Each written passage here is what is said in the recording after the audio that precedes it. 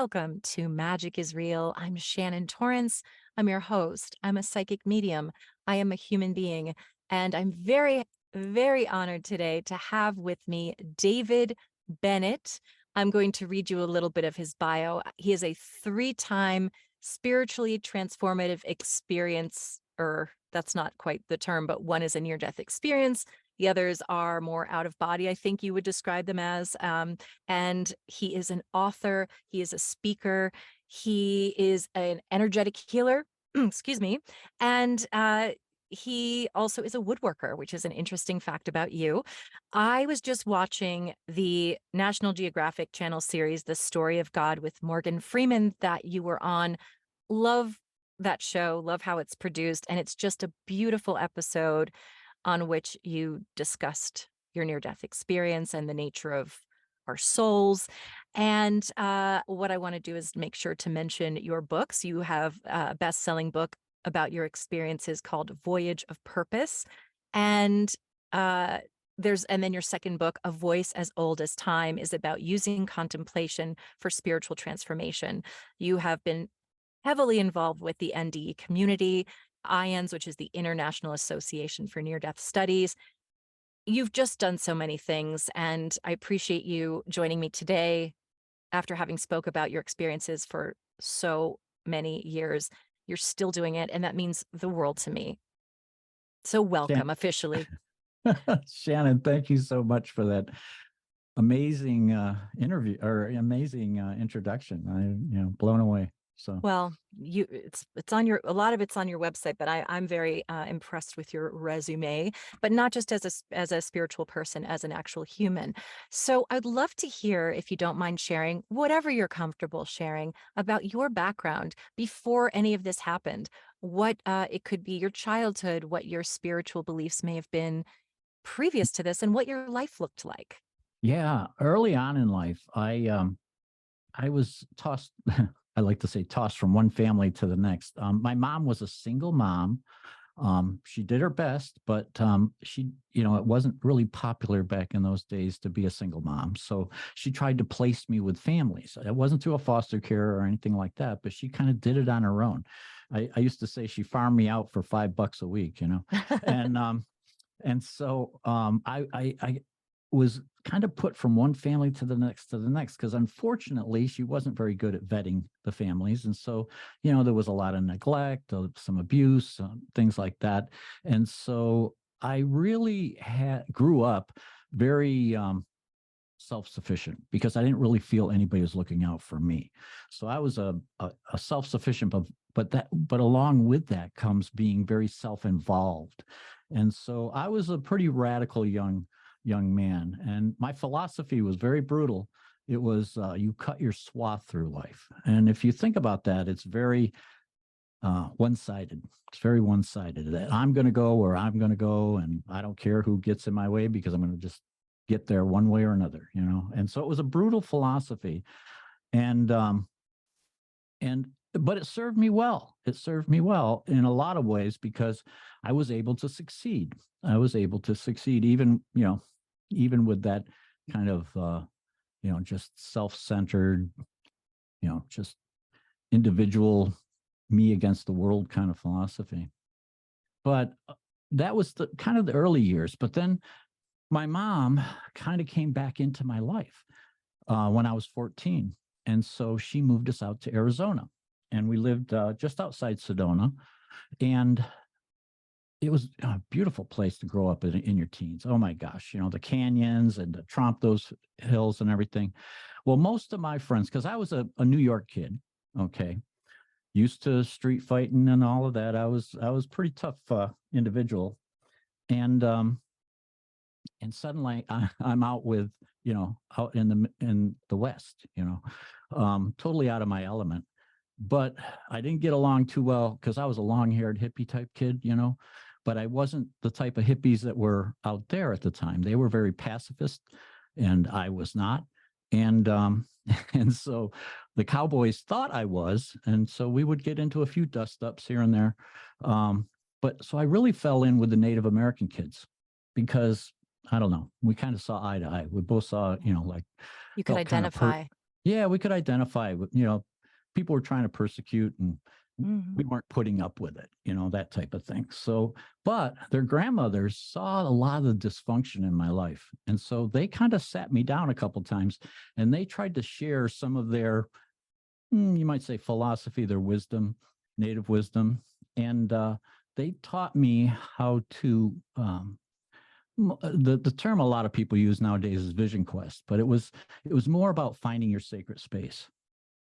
And so I really believe that they they saved my life because I was on a really downward spiral, and they showed me how to, you know, in their way, is a way of meditation and prayer, and I was successful after many attempts, and I met grandfather Mountain, and he kind of grounded me.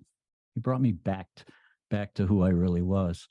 And so that allowed me to kind of get back on track, back into life, focus. Once I left school, get a job, all that good things. So that was and again, it served me well in that I was still very self-involved. You don't give that, you just don't drop that kind of thing once you've grown up with it. It's hard to just let go of that. But I kind of lived that way for quite a while, and it, like I said, it served me well. I became the chief engineer of a research vessel. We did underwater exploration. It was my dream job. I was able to accomplish that, and but I went through the service. I did a lot of things to help kind of set a course, and but yeah, so I really ended up in a really good place. But you kind of, you know as spiritual as those grandmothers were, you have to live your life. And so, you have to make a living, you have to get a job, you have to, forge out some sort of career or something. Because that's what society teaches us as males. This is our role. And so I was trying to fit in, and I was doing that. But I landed my dream job. So I was really quite happy with where I was in life. I had forged my way. I had cut my swath through life. Yeah. And it's so typical, it's so common for children who are neglected or abused to become hyper self-sufficient. You learn that you can't trust anybody and it's not safe to trust, and therefore you become self-reliant to a fault, Yeah. which is a protective mechanism. So it makes so much psychological sense that that's where you found yourself. Oh yeah. Well, you don't really believe anybody's out there looking out for you, and that you have to, you're the only one that's gonna take care of you. So yeah, and then so my first marriage was very dysfunctional as well because we didn't know Yeah. how to have a relationship. And and we tried. I mean, we put our best effort into it and we tried, but eventually it fell apart, especially because after the near death experience there's so much change that happens in your life, because suddenly you've been thrust into this otherworldly element. You get to see who you really are in the near death experience. I had a profound life review. And so when you come back, and I tried to share my experience, and but I wasn't in the right place to really share it at the time, because um doing underwater exploration and stuff like that in the 80s was very, very dangerous. And we put each other's lives in each other's hands every day. So death was kind of a taboo subject. So to have drowned and be, miraculously resuscitated and everything was something that I didn't feel comfortable with talking to with my mates. So I tried to cover it up. And I tried to even share it with my first wife, but it scared her. And so I didn't feel like I could talk to anybody for over 11 years. And so I self isolated, but I took some of the elements of my near death experience because it's so profound and it's so personal, these experiences, that, but it also was very scary because I was an engineer. I saw things in black and white, and the near death experience, suddenly thrust me Yeah. into this world of color and illusion and reality, hyper reality, and all of these things that were just foreign to me. And I started seeing auras, and I started receiving information, and I didn't know what, what all this was. And it kind of, it rocked my boat. It really rocked my boat. No pun intended, but Yeah. Yeah, and, it sounds like it was like The Wizard of Oz, where everything goes from black and white to Technicolor as soon yeah. as she lands in Oz, and, previous and of course, we're gonna discuss that now, your what happened, with your in your near-death experience, but did you have any religious faith before? Or no, I know no, sorry, I didn't mean that. Not that this is a religious experience, it's a spiritual experience. But did hmm you have any kind of religion or spirituality in your life, or were you an atheist or an agnostic? My mom was an atheist, so she never really tried to introduce me to anything. But some of the families that I was, in Yeah, had different belief systems, and I won't go into that in any detail. But I was thrust into different religions, and I didn't see where it really benefited the families that I was in. So I didn't adopt any of it. right. So I was not so much atheist, maybe agnostic. I just didn't, I hadn't adopted anything. I was just trying to live my life. Yeah. So let's talk about the near-death experience. Yeah, it was while I was the chief engineer of the research vessel Aloha. It was in 83. So it was quite a while ago. I've had a lot of time to integrate. And we were coming back from a job where we were evaluating a remote operated vehicle, ROV. And the design engineer was on board, and we were trying to beat a storm. And this is on the California coast. And it was the Santa Barbara Harbor, and the harbor master wouldn't let us in because there were 25 to 30 footers breaking at the breakwater. And so the ship stayed 2 miles off the coast on station, where it was just there. It was just swells. We didn't have breakers or anything like that out that far. So while we were but this design engineer of the ROV needed to get into LAX. So the captain was going to put the Zodiac, which is a small rubber boat, basically, and shuttle him into the harbor. And we didn't have a full crew on board because we were just evaluating this sub. So the captain, the one mate we had, could handle the Zodiac, but he wanted somebody in the boat that knew the harbor because it was rough. It was rough seas. So he asked me to go along. Normally, I don't. This is not something that the chief engineer of a ship is going to do, but because I was third officer, and I knew the harbor, so I got in the boat. We all did, and a number of the sub crew too. So there were five of us in there all together, and we started headed again. And we didn't know it, but we got blown a mile south of the harbor entrance. We totally lost orientation of the harbor buoy and everything, because we would go up on top of a swell, try to get a bearing, and then go down the trough and up to the next swell. And it wasn't very long that we kind of lost the orientation. So the mate and I talked, and we said, let's just do a beach landing. We'll get this guy in so he can make his flight and all that sort of stuff. We'll get these guys into the beach somehow, some way. We didn't realize that a mile south of the harbor is a great surf area. And it's and there's a groundswell that comes up, and it creates these great rollers. Well, we drove right off a 25, 30 footer, and we actually caught air. And when we came down, I yelled to the mate to turn us about and get back out to sea, because we're a lot safer there than in this breaker zone. And just then, the next one was right above us, came down, and it folded the Zodiac in half. I like to say like a peanut butter sandwich, just folded it in half. I was in the bow, so it catapulted me, pushed me right into the sea, and I was tumbled and tossed like a rag doll. I mean, it was the most violence I'd ever experienced in my life. I mean, I totally lost orientation. And I'm trained as a commercial diver, so I didn't freak out because I spent thousands of hours in the ocean. And this had pushed me way down. And so I was waiting. This one night, we'd actually put on life vests. It was the one thing. Went down to the bosun's locker, and these things were old. Shannon, when I say old, I mean like World War II vintage, the orange puffy pillow Yeah. type life vest. We never wore life vests. You know, we lived our life at sea, but we never wore life vests. And so so we put these things on, you know, beat the dirt off them and put them on. And so I was really glad after that wave had pushed me down so deep, because I could tell I was down deep, because, you know, as you go down your ears, you have to equalize that pressure. And so I had to equalize a couple of times. So I knew I was down deep. And, and I was just waiting for Mae West, you know, this old style of life vest. I was waiting for it to bring me up, and it just didn't. Oh, And I drowned. But so starting of the near death experience. Sorry, that was a long explanation to get there. I find it fascinating as anything else. But I found myself in absolute darkness. Now, I had just come from a raging sea, which is incredibly loud.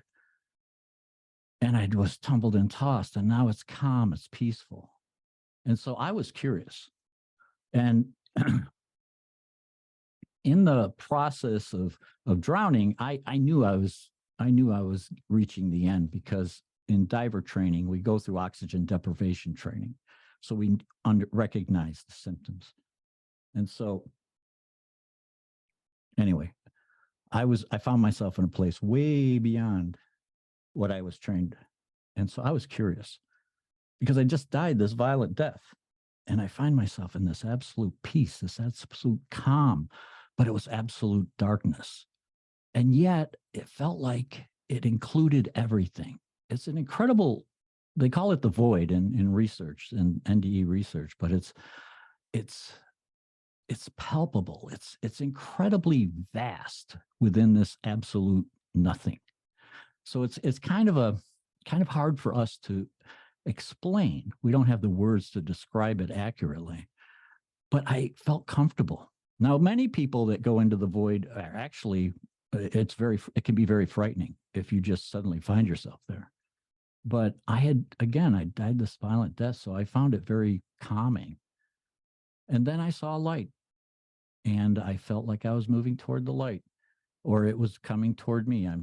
To this day, I still don't know, but it was, it was quite amazing, because as I got closer and closer to that light, I saw it was millions and millions of fragments of light. That's how I describe it. And they were of like one mind. If you've ever seen a school of like sardines or bait fish when they're swimming in a school, and suddenly they all move in one direction and move in another direction, you know, that sort of thing. And you see the different colors off of their scales and that sort of thing. Well, that's what these fragments look like. They were multicolored, and they were moving like one mind. And it was just, you know, I was in gaga awe of what I was experiencing.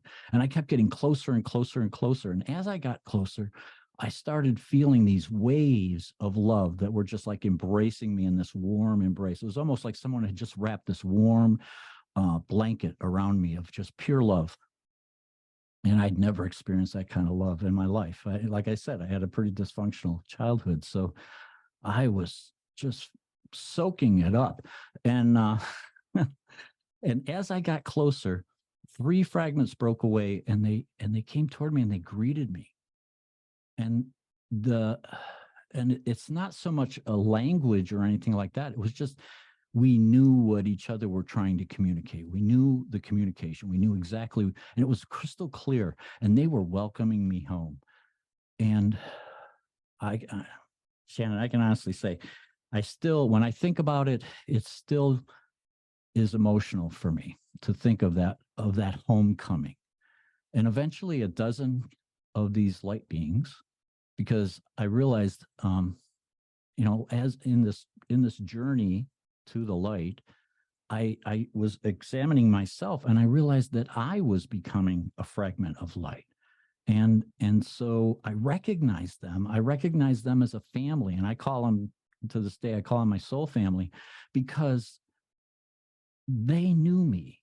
They knew me better than I knew myself at that point.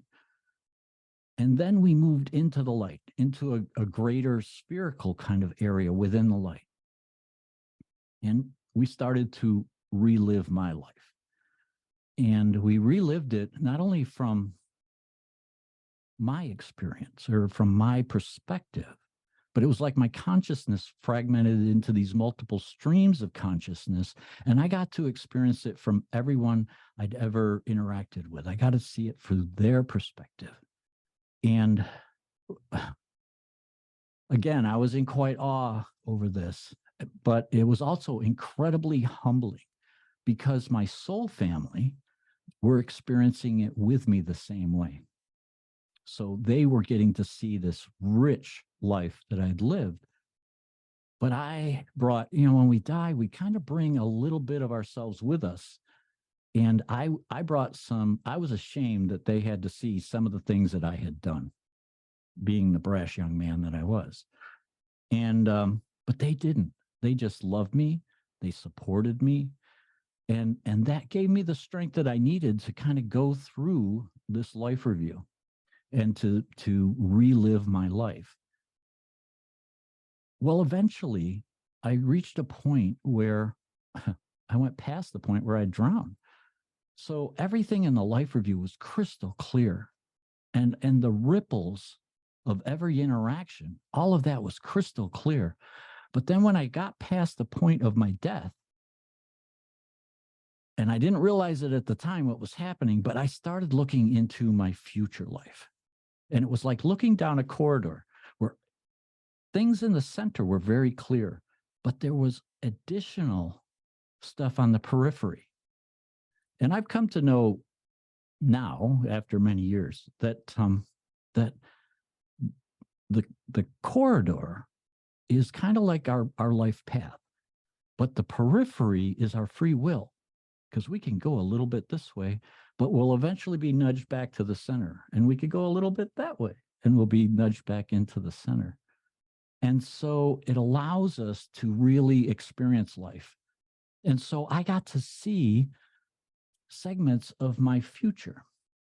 And like I said, I didn't quite realize what it was at the time. In fact, it was a little disorienting, but my soul family just, they just loved me. They supported me. They helped me get through it.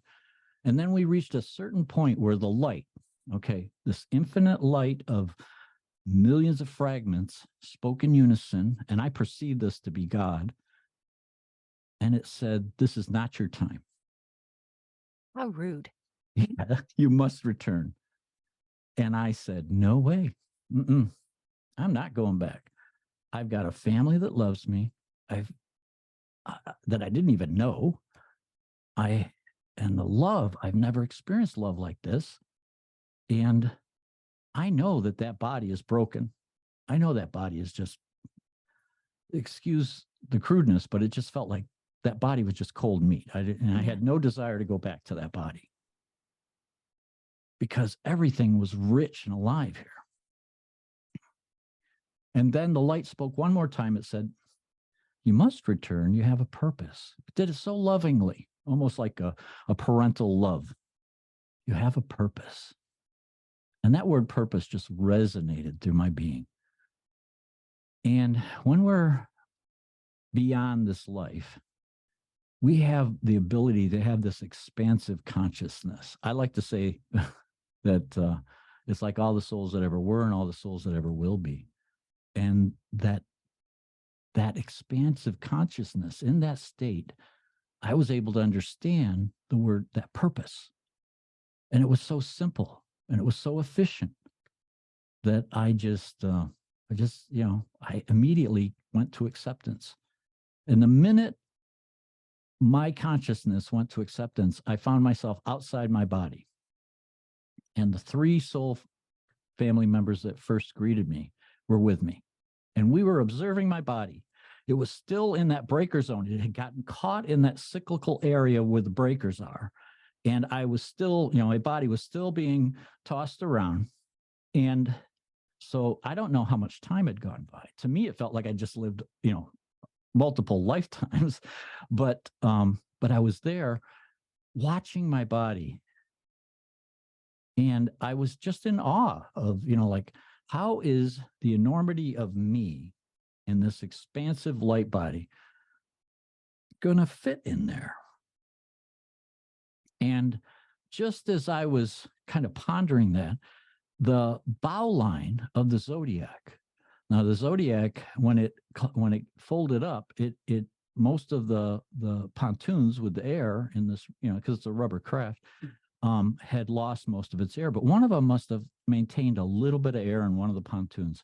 So the bow line had wrapped itself around this arm, and the bitter end of the bow line was tapping my lifeless chest. And I was just watching this. And then another set of waves hit, and it popped that Zodiac up. And when it did, it pulled my arm up and pulled me up to the surface, where I got tangled in with all of the lines and things like that, and part of the wreckage. And so it dislocated my shoulder, but I didn't feel a thing. I just watched this happen. I just kind of rose up with my body, and I was observing this. And more waves hit us. And when it did, it pounded me up against the wreckage, and some of that salt water came out. And just as that salt water was pushed out of my lungs, my soul family pushed me back into my body. And there I am, still a mile offshore. The storm is raging. I could hear my mates. These are the heroes of this whole story, was the mates that were with me in that boat and during that wreckage were on station. They were looking for me. And I couldn't shout back to them, because when you're expelling salt water, your throat is just pretty raw. So all I could do is squeak and squawk. But they found me, and we all huddled around what was left of the Zodiac, and I hung on with one arm, and I kept feeling I couldn't stay on the surface. I felt like I was sinking. I just kept sinking. And I kicked off I had brand new Red Wing boots, work boots. I kicked those off, and it didn't do any good. I was still sinking. But when you come back from one of these experiences, you feel like you're half here and half there. And you still feel connected to that expansive knowing, that consciousness that's more than what we have available to us here. And I knew there was something wrong with this life vest I was wearing. And so I unbuckled it, which is something you really shouldn't be doing. But I unbuckled it because I knew there was something wrong. And when I opened it up, I could tell that the fiber, the canvas had dry rotted. And so the salt water had saturated the fiber lining. It was actually what was keeping me from staying on the surface. So I took the life vest off, and it just disappeared. And I was like, okay. So, and then I could Yeah. hang on to the Zodiac, and we were able to swim in. So it was a rough night. To say the least. But like I said, you feel like you're half here, half there. And that feeling stuck with me for like 3 days. And it really freaked me out, because I started seeing auras. I didn't know what they were at the time. I called them life force energy, because I'm an engineer. I didn't have a name for them. This is back in '83. So, and I'd spent a lot of time out at sea. So I really wasn't in tune with popular culture or any NDE research, which had started back in the mid '70s. So I didn't know anything about that. And I didn't know anything about, this new paradigm, this new worldview that I was suddenly thrust into. I didn't have words for it. I didn't know how to describe it. And then I started receiving information. And it really freaked me out. And Shannon, to be honest, I wanted my whole life back. It was like, what is going on? This is, just like Dorothy and Oz. It's like, where the heck am I? And I want to go home. Quick question. Did you tell other people? Did you tell your wife I about told what my had wife happened? at the time that actually that night I told my wife, because I was in hypothermic shock. But there's a lot of things that happened on the way home. But anyway, when I did get home, I I was outside the door. I knocked on the door because I didn't want to. I thought my wife would kill me if I walked in because my pockets, the only thing left on me was my shorts. Socks, I'd already kicked off my boots. I was barefoot. Shirt had gotten torn away. The only thing I had on were my shorts, and the pockets were full of sand. The sea had just, and my hair was full of sand. My ears were full of sand. My eyes, everything, nose, everything was just full of sand. And I thought, God, if I go in the house like this, she's going to kill me. And, because I'm in, again, You're in hypothermic. shock. I'm in Yeah. hypothermic shock. And now she had some nursing training. So she tried to put me, when she came to the door, and I was unaware at the time that she woke up suddenly just before I came home, and she had a dream where I died. Wow. So when I show up at the door and they're not expecting us in until the next day, and suddenly I'm there at the door, she was freaked out. And then the minute she opened the door and she went to grab me to yank me in, like, what are you doing? Because I started stripping right there. And this was in one of those apartment complexes where all the doors face a central courtyard, Yeah. And I'm taking my clothes off outside the door, and she's like, what are you doing? She tries to grab me and pull me in. But the minute she touched me, she could feel I was ice cold. I was just, I was the walking dead, basically. And so she tried to put me in a warm bath, and I swore to God she was trying to scald me to death, but it was just, but anyway. So I tried to tell her while she was tending to me, I tried to tell her, hon, I think I died. And she freaked out because I didn't know she'd had that dream. Wow. And so she freaked out, and she thought I was, in shock and everything. And so she was trying to bring me back to reality. And it just didn't go well. So I just thought, well, I really can't share this because she's really freaked out about this. So I'm not going to share this. And I didn't feel like I could share it with my mates. Like I said, Yeah. death was a taboo subject. So yeah, we just didn't go there. We just didn't go there. And I didn't share it with anybody for 11 years. I can't But believe you kept that to yourself. well, It's incredible. but it's like I said, it kind of scared me Yeah. talking to God, soul families, light, all this kind of stuff, this otherworldly stuff. But the thing that was really real to me was the love and the life review. And so in the life review, you really get to see who you are. And so in your mid 20s, you really don't have a clue. Yeah. And, or at least I didn't. I didn't And, either. and so suddenly I knew who I was. And I called it acceptance. I could suddenly accept this is who I am. I definitely I have a lot of work I need to do on myself, but this is who I am, and I can do better. And then tolerance. Like I said, I was very self-involved and self-reliant, and I didn't have tolerance for other people. But suddenly I could be tolerant for other people because I got to see in that life review and our interactions, we're all going to cross paths. And many times I'm not going to, I'm not going to subscribe to your point of view. I'm not going to, your choices in life are not something that I would honor. So, but I can be tolerant that those are your choices. That's your life. And that you're going to, you can, you can live your life, and I can be tolerant of you as long as you're tolerant of me. And so acceptance and tolerance were, kind of new concepts. And then the third thing that really, really, it took a little while to wrap my head around it, but was truth. That within each and every one of us, we hold a personal truth, a truth that when we come across it, our hearts, our minds just resonate, and we feel that expansiveness, and that's personal truth.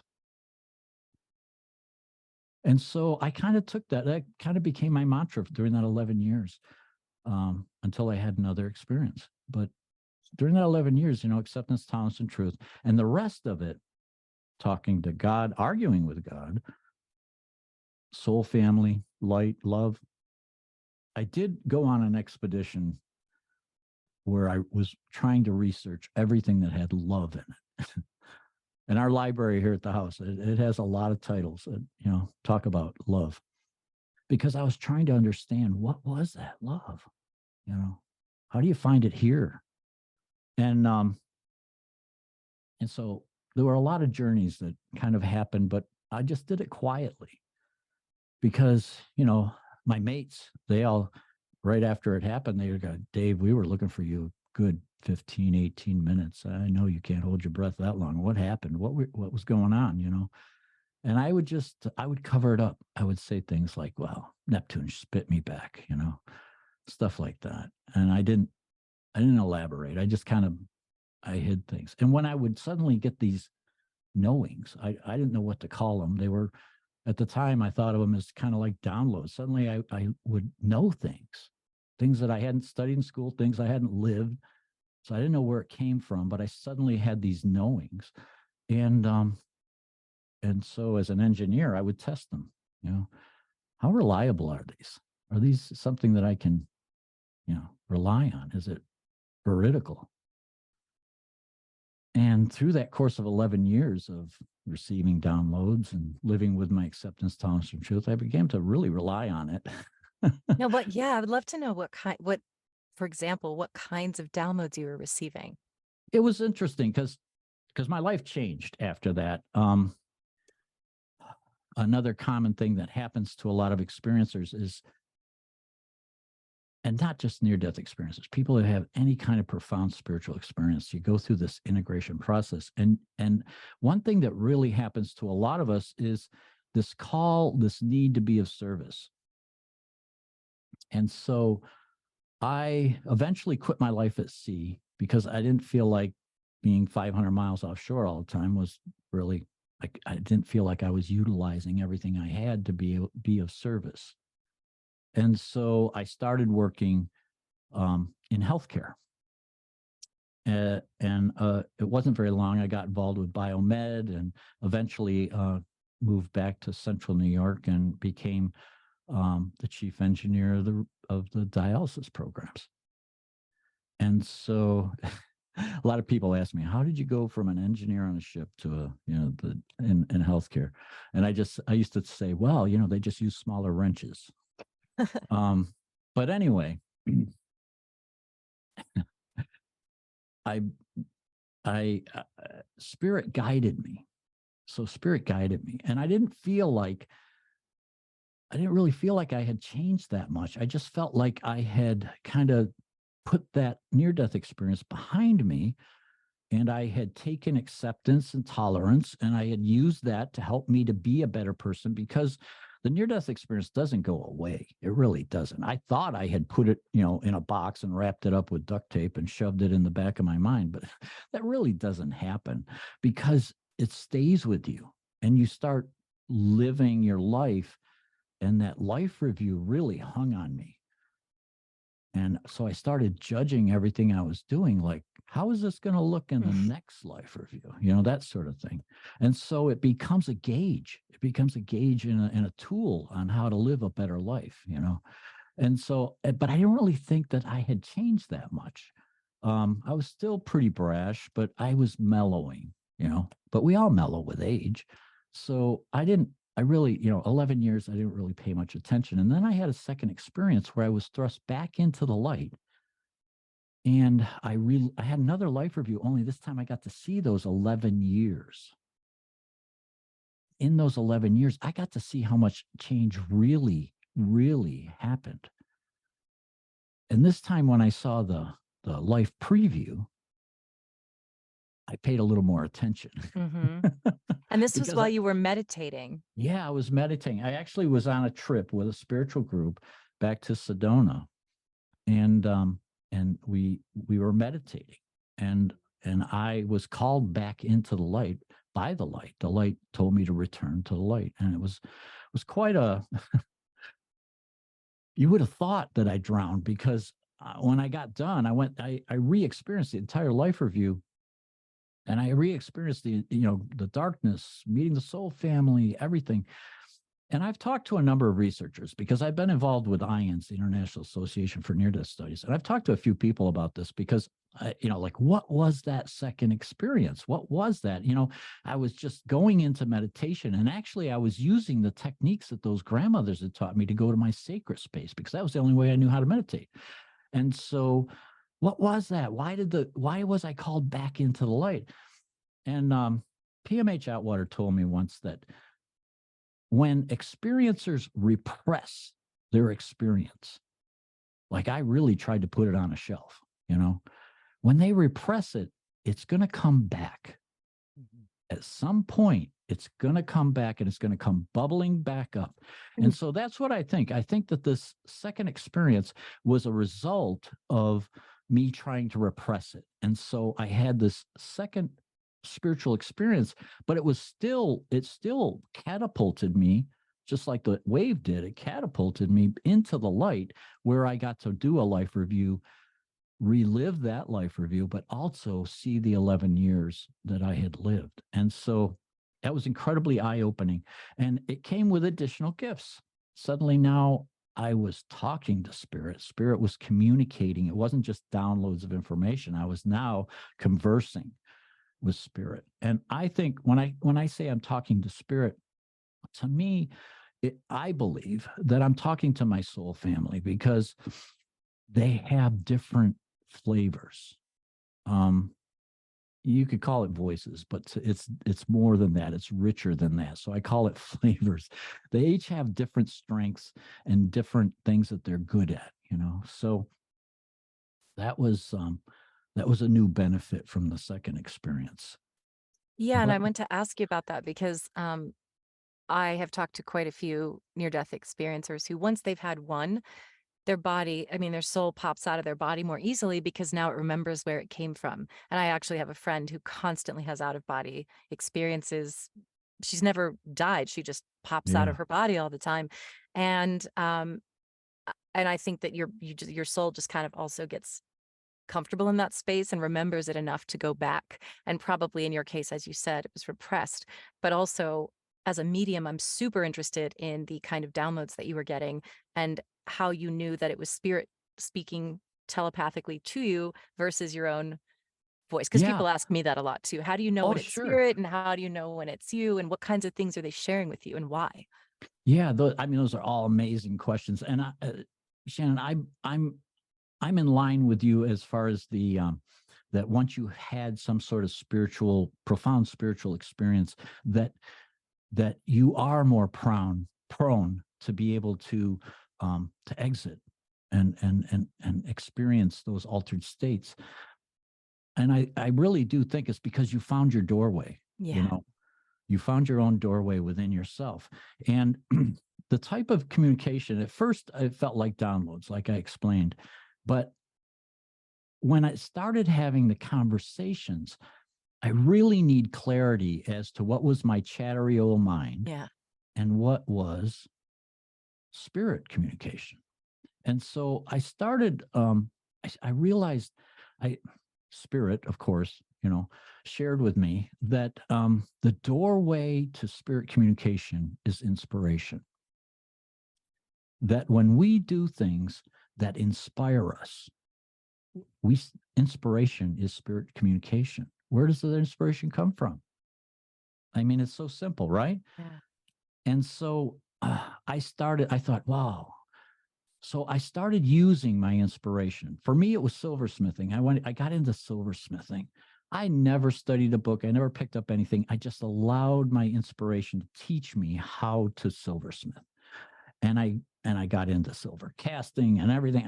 And it was an amazing little journey on how to discern what was spirit communication and what was the kind of chattery little mind. Because you as a medium, I'm sure you've had this happen where All the the time.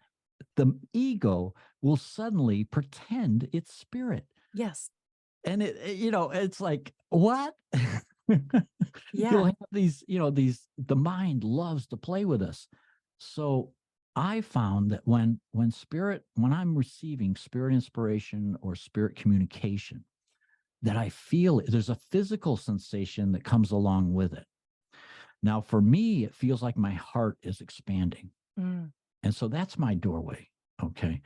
But for others, I know people that are healers. I'm a healer as well. And when I'm doing healing work, I feel it in my palms of my hands. I have friends that are mediums. They might feel it in their crown or I in their feel it third eye. up Yeah. Right. up here and down my arm, sometimes Yeah. down my leg. Isn't or that my weird? hip. I don't know why. It's usually on my right side. But when you realize that you're having a moment of inspiration, if you take a breath and just recognize, where am I feeling this in my physical body, that can help to identify when it's spirit communication. And the other thing that I've recognized, that spirit communication is always matter of fact, non-judgmental, Yeah. peaceful, you know. Whereas the chattery mind, there's Yeah. judgment, there's, Yeah. blah, blah, blah, blah, all that stuff that comes along with it, because the ego likes to feed the chattery mind. Yeah, and I want to hear about your third experience too. And I, but especially because I know we're, you know, going kind of long, but I just want to get that out that I want to know about how you discovered that you were an energy healer. Did it have to do with the third experience or did it Yeah. happen in between? However you'd Yeah, like to share that. exactly. Yeah. Um, so in 2000, I quit my life at sea. I was working in dialysis. I actually became the assistant director. And I was in my office when suddenly it felt like my back had exploded. Now I'd been experiencing uh, numbness and stuff in my right arm, not my left arm. So, I didn't think it was a heart attack or anything, but I thought I was, because of, in those days we were doing a lot more keyboarding than we ever used to do. So I thought maybe it was carpal tunnel or something like that. But then all of a sudden I'm in my office and my back exploded. All I could see was a red haze of pain. And I was supposed to have a meeting with the director and vice president. And I just walked into the director's office and I said, I can't make the meeting. I'm in incredible pain. I'm going up to the ED, the emergency department, and present myself. And when I presented myself, I explained my symptoms, and they immediately put me on a 12 lead EKG to rule out any kind of heart attack or anything like that. And I was pretty sure it wasn't, but I was being tolerant. Um, and I let them do their thing. But all I really wanted was some pain medicine, and because I was in incredible pain. So they ran a bunch of tests, they did some x-rays, and I'm in this room. I'm in one of they put me in one of the emergency rooms. And now you got to remember, I'm one of the, assistant directors in this hospital that I'm presenting myself in. And so I know a lot of folks in this hospital because I'm also one of the safety officers. And the nurse that came in that was caring for me was actually she was my secretary while she was going to nursing school, and then she became an ER nurse. And so she comes in and there's tears in her eyes, and when she just started to open that door, I recognized the moment from my life review. I Oh, recognized that moment. I had seen this. I had lived this. I had pre-lived this before in my life reviews, and those two life reviews. And so I knew when she came in, and she was tears were in her eyes, blah blah blah. The and I knew when the resident came in, and he's kind of doing the hemming and hawing, and he's kind of getting around to telling me what's going on. And I was sitting there just enjoying this because I knew exactly what was going to happen. I knew exactly what he was going to say. It was like deja vu on steroids. wow. And so, and I'll probably regret it in the next life review, but I let him suffer through it. I'll Yep. probably see it in the next life review and I go, boy, that was really dumb. But anyway, you could have been a lot more. But anyway, he told me that, we found masses on your spine, and your spine is collapsed because it can't support, because it's eaten away part of your spine, the cancer. And so they kept me in the hospital for a while. They found lesions in my brain, my hip, my kidneys. It was stage 4 lung and bone cancer. It was traveling very rapidly. And but I had a clarity because I had seen it in my life review. I also saw I was going to live beyond it. So while everybody, in fact, the doctors told me I had about 8 weeks to live, and that they were just going to give me morphine and Percocet and let me, you know, try to make me as comfortable as possible and let me die. And how did you feel about that, knowing what you know about the afterlife or what happens when we die? If I could say no to God, I could say no to those doctors. Yeah. I love that. Yep. So I told them, no, we're going to treat this. I'm going to live. I'm going to survive this. And they all thought I was in denial, but I felt I was in total acceptance. But the Elizabeth Kubler-Ross, the 7 stages of grief and all that, so they all, most healthcare people understand that. And so they thought I was in total denial. And while I was in the oncology ward, I had a couple little miraculous things happen, but that everybody kept coming because, again, I knew everybody. I knew a lot of people on a lot of different shifts. And so they had to keep me right next to the nurse's station to try to control the traffic in and out of my room, because people were coming in because everybody thought I was dying. Everybody thought I just had limited amount of days left in my life. And so they were coming in, and they were actually, it felt like they were I can never say that word. Eulogizing. They were eulogizing me by Yeah. saying, Dave, because I had changed a lot in this course, up until, because my near-death experience was in 83, this is 2000.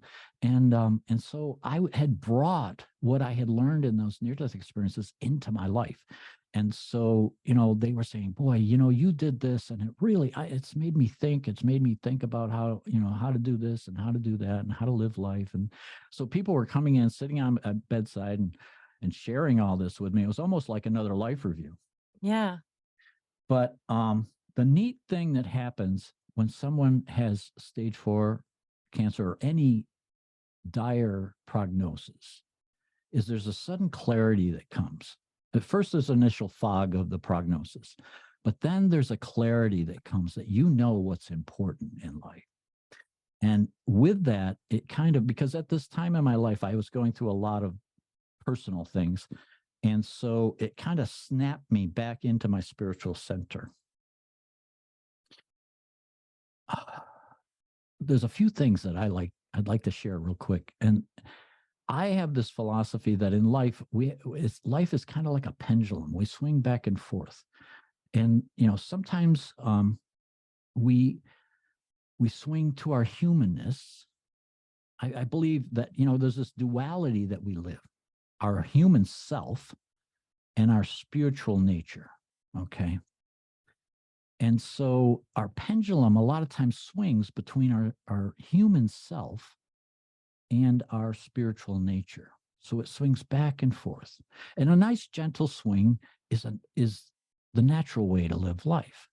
But once in a while, you'll have these amazing spiritual experiences that are going to really rock you really high one way.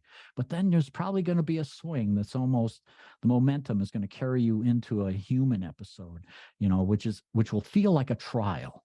Okay. It'll Mm-hmm. feel like a trial. But the thing is try to maintain your balance so that your swing is, again, in that central part.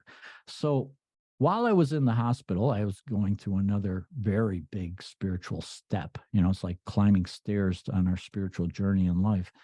And I had just reached a new plateau. And I had an experience where an angel came to me in the hospital. At the time, I didn't know it was an angel until I talked to the nurses. But one of the nuns, this is a Catholic hospital, and I knew most of the nuns because I had a nun that was in charge of the nephrology department. But I was in the oncology ward. And so this nun came to talk to me. And I started having this inspiration while she was there of how to deal with the pain. And I wrote about it in my book, because I don't want to spend a lot of your time on it, but I wrote about it in the book. But so I relayed this inspiration to this angel, and she kind of contributed to it a little bit. And then she left, but I felt so amazed, so uplifted, so at peace with everything that was going on. And what I'd learned about managing the pain, it had worked. It had reduced the pain and everything.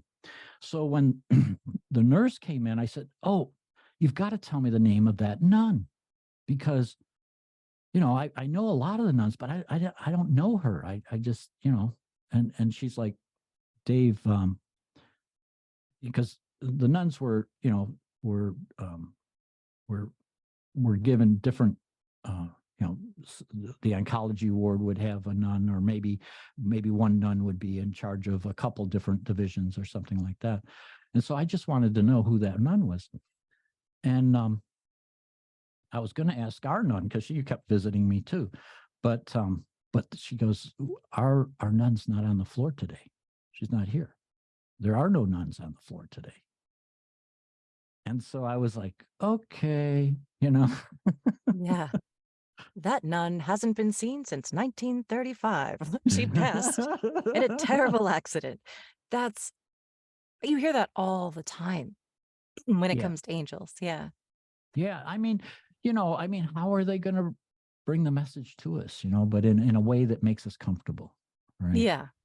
So, and at that moment, that was the best vehicle to deliver and to help me to kind of come out of that drug-induced haze that they put you in under morphine and all that sort of thing, to be able to have that clarity of mind, to realize how to dose down on the medication so that I could have that clarity. Because that was the one thing that bugged me the most immediately after my diagnosis, was they wanted me to take all these drugs to control the pain, and I couldn't hear spirit when I was on a lot of medication. So I didn't like that. Yeah. I had grown accustomed to living with spirit, and talking to spirit on a regular basis. And now not to be able to hear it was really disquieting. It really, really bothered me. Did she introduce you to your healing gifts, or how did that come about? Well, she kind of laid some seeds, I would have to say. And so because part of the thing that we talked about was using visualization, but also later I met one of my mentors. Well, it was in between, actually. Before the cancer, I'd met this one mentor, and she had taught me how to go back into the light, because I was very afraid to try to do that while in my physical being. I was afraid to try to cross that threshold, because the love when you're dead and on the other side, you can handle that immense love, right? But when you're physical and you try to cross that threshold, that love overwhelms you, and I would become this puddle of tears. And so I was very nervous about crossing that threshold and going into the light to commune with spirit. And this mentor, who was another very good near-death experiencer, her name was Margaret Keene, but she's since passed. But she taught me how to go across that threshold. And so when the nun came, she was kind of like helping me to use visualization, but she also said, don't be afraid, to cross the light. And so when I realized that, and that's what I do in my healing, is I talk to a client, and we talk about where they are in this present moment, so that then when I go into the light, I can connect with their essence, and their essence actually directs the energy work from that point on. And so I'm kind of just a facilitator in this state. And a lot of times, their angels, their guides, their deceased loved ones, they might come along and kind of help. So it's it's an interesting healing. And you healed yourself. Yeah, within 6 months, because I used the guidance, I used the visualizations, I used the guidance that spirit. Once I could hear spirit again, I used that, and so I picked the modalities of traditional and holistic, put them together, and within 6 months, guidance was telling me that I was doing well. That's kind of the way it came. You're doing very well. That quiet, peaceful Yeah. voice. So you're doing very well. And so I asked to be tested, and eventually I was able to convince the doctors to test me, because they still believed I was dying at any minute. And I they were, mean, stage 4 means you're out. yeah, There's no coming especially, back from that. yeah, especially, well, that was 2000. This is, 23. So Here you are. yeah. And so they had tested me, and they did a PET test, and they found that there was no active cancer cells in my body. Now, did you lay hands on yourself? Did you pray? Did I you? used Yeah. it was kind of a new way, I was teaching myself how to use energy, but also I was using some, I was using SEACT, and I was using some vitamins that help, because you can't eat when you're on, chemo and Yeah. radiation and all that kind of stuff. But within 6 months, I was cancer free. But I used my guidance, and I used my own healing techniques. You don't really Yeah. need to lay hands. I do most of my Right. work now remotely. I I was going to find ask you if you do. Yeah. I do. I probably not since COVID. I stopped seeing clients when COVID hit, and I really haven't opened the office back up, because Because you don't need to. I have just as good results, remotely, and I find it's very empowering. In fact, I'm less distracted when I don't have to, see your body twitching and stuff when I'm doing the healing work. Yeah. So, I'm actually just in the middle of Reiki master training. mhm. And I love hearing that because I've studied Reiki and I'm level 2 certified and now I'm doing master training. And even though I'm a medium and I constantly have so much evidence that spirit talks to us and they exist and we are spirit. I have so much evidence now that I'm 100% certain of it. I've always been a little bit more like, well, I'm going to do Reiki, but I can't prove that it works because I've never experienced it for myself. And yet I believe in it enough to pursue it. But it really helps to hear. And I'm not saying that your modality is Reiki, but just any kind of energy healing. It's encouraging to It's hear that. very Reiki. We're all tapping into that same Yeah. source, or that same source energy. I mean, so I went through Reiki. I became a Reiki master, but I like my own technique. Yeah. Because I can go into the light. I don't have to wait to feel that energy. Or to visualize it. I can actually go into the light and connect with your essence, your light, Right. and allow it to guide the session. So I don't have a routine. Every healing is different. I don't, It's when you're intuitive. yeah, well, it's guided. It's Yeah. guided. It's more than intuitive. I'm actually directed as to what to do and where to focus. So I don't necessarily do the entire body. Um, I usually do some kind of balancing at the end, just to bring everything's back into homeostasis. But yeah, most of the time I pretty much allow myself to be guided by your light, your essence, because I really feel that when we come back into this life, we bring that fragment of light. And I was a light being on the other side. But when I came back into this body, I only brought a small portion of my light with me. Mm. The greater part of my totality of my being still resides in the oneness with all the other fragments, with my soul family. And so that's my line of communication, I really believe. But as I need more light, I'm able to draw upon my light. And as I don't need so much light, again, the pendulum swinging, I don't need as much. So I really believe that we have within us that divine nature, and that divine nature is our spark, is our light. But the totality of our being still resides in the oneness. Right. And I have a question about energy healing as well. What if your soul contract was your soul chose to come into this incarnation and get ALS or cancer and die from that? Can we intervene in that? Or can we just treat symptoms through energy healing if that is your path? How do you think that works? I've had a number of really severe cases that have, you know, been clients for many years. And many times we're just here to provide support. Yeah. Sometimes we're here to help heal, because it's that soul's purpose, that soul's path that they're destined to follow. We're just here to participate and to help. And so sometimes we're here to heal, and sometimes we're here to support. Yeah. And it's not for us to determine that. We just allow ourselves to be the facilitator of the energy that they need, you know. That's So well said. yeah, I don't really feel like I'm there to heal people if it's not what's their highest good, if it's not in their Right. highest good. Yeah. Yeah. I And have a it's not for me to judge that either or try to determine that. I just do as much as I can yeah. with what, spirit allows.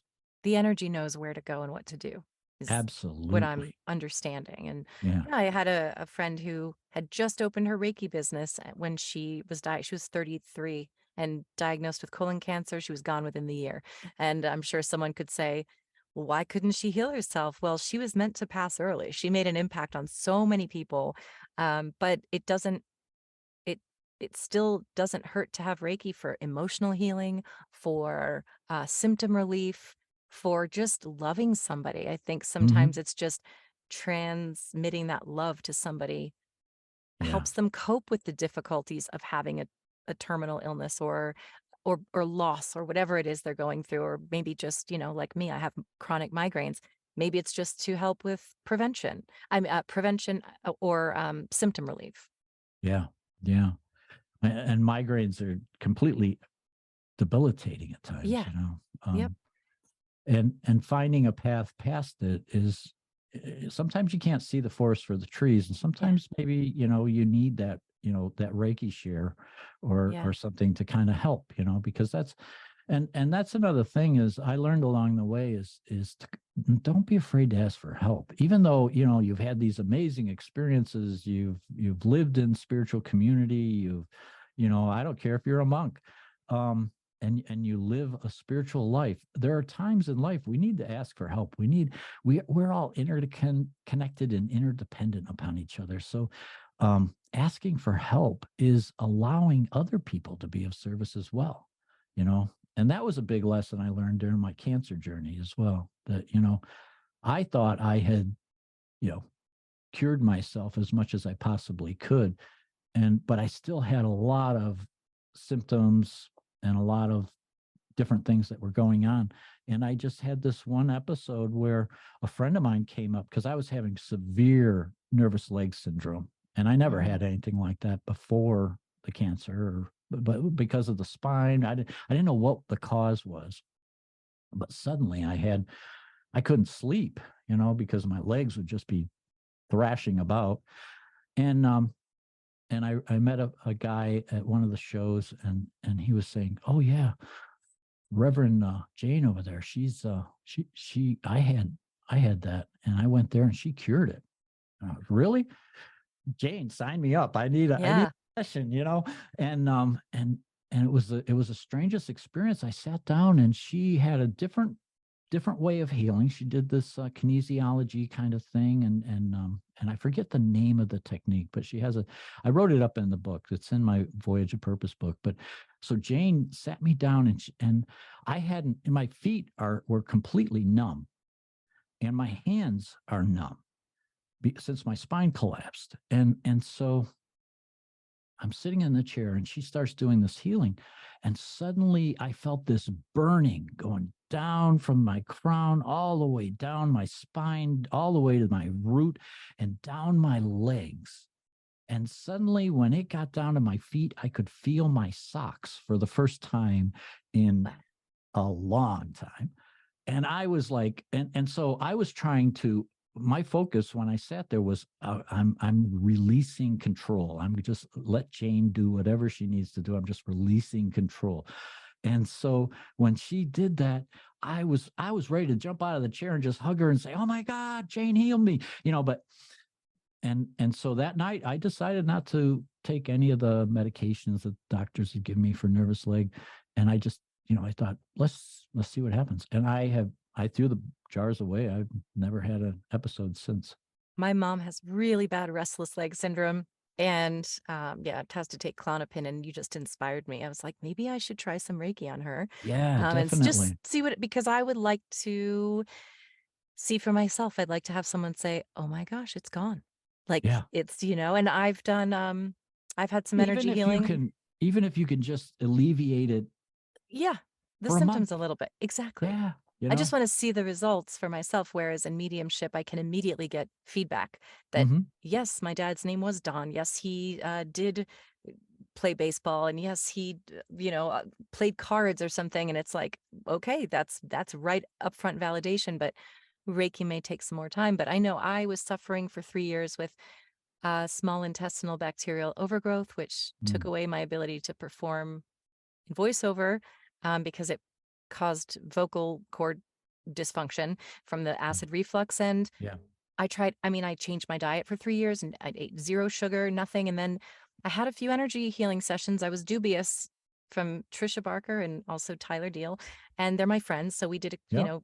they're kind enough to share that with me. And I mean, within a month it was gone. And was it going to be gone anyway? I don't know, but I just know that I tried.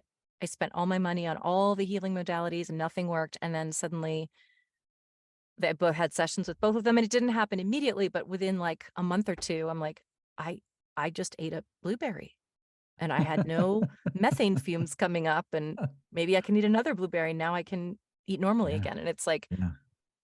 okay, I still don't eat sugar, but I'm Yeah. not going to tempt fate. But I Yeah. think that there is some validity, and I'm so excited, about the prospect of being able to help people in some way. So that's exciting. I would love to hear I know that you're retired and you're enjoying your life, but what's up next for David Bennett? So you're doing energy healing. I know you're Yeah, speaking. Are I'm you the still? Yeah, busiest retired guy you ever wanna meet, yeah. and I actually I enjoy doing my woodworking. I spend as much Mm, time as I possibly can carve out, Pardon but the I have pun. my Hmm? Pardon the pun. Again. Um, but yeah, so I do my healing work. I my wife has a business with crystals, and so I help out there quite a bit. And I'm just happy going into the shop and making I like to make these altars, sacred space. That's beautiful. And so that's the kind of woodworking I do. I try to create You've got one behind you, don't you? yeah, that's one of With mine. crystals around, it's beautiful. Yeah, that's one of mine. That's I don't make the big ones like that as much anymore because but that actually was one of my first altars right there. Yeah. It is beautiful for those who are listening to the audio only version. It's this beautiful little tiny little cabinet with a Buddha in the middle of it. I think that's what that is. And Hmm. then it has crystals around it, and it has, is that the Dalai Lama? I can't see from far Yes, away. yes. The Dalai Lama perched on top. Yeah, that's a picture of the day we were with him. We spent 3 days with him learning the ways of the Bodhisattva. We took our Bodhisattva vows with His Holiness. Yeah, That's so so that's beautiful. that's my daily reminder of my Bodhisattva vows. I love that. That's so nice. Just be careful. My grandfather cut his little pinky off doing woodworking. Um, but just Yes, it cautionary takes tale. it takes focus, mindfulness, and that's Yes. where and that's where spiritual practice can really come in handy too. Because you bring that mindfulness into everything. But I don't go Yes. out into the shop unless I'm really in that frame of mind because I'm Yeah. trying to create sacred space for people. So I don't want to go. I'm not going to go out there when I'm frustrated and Yeah. upset. I go out there when I'm at peace because it's inspirational work for me. It kind of satisfies, like working with the crystals and selling and doing that marketing and things like that. That's all the analytical side. So you need something to balance that out in life. So you need something that's creative. So Yes. don't just focus on the analytical or don't just focus on the creative. You need a little bit of both to A little really, bit above. yeah. Yeah. David, thank you so much for being so generous with your time and your energy, and for joining me, even though, as I said, you've told your story so many times on so many shows, and it means the world to have you join me on mine. This was one of my favorite interviews ever, and just appreciate just the way that the person that you are, and for being so selfless in your wanting to share your story.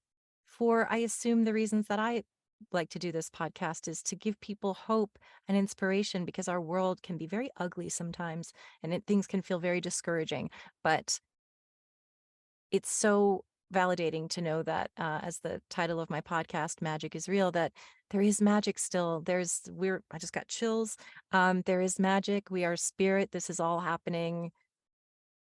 All the tough things, it's all, it'll make sense on the other side. It'll make sense. Our souls understand it, even though it can be very difficult to understand it in human form. Well, Shannon, thank you so much for inviting me to your podcast. This has been a real fun time, actually, and Has quite been. an honor. Thank you. Thank you.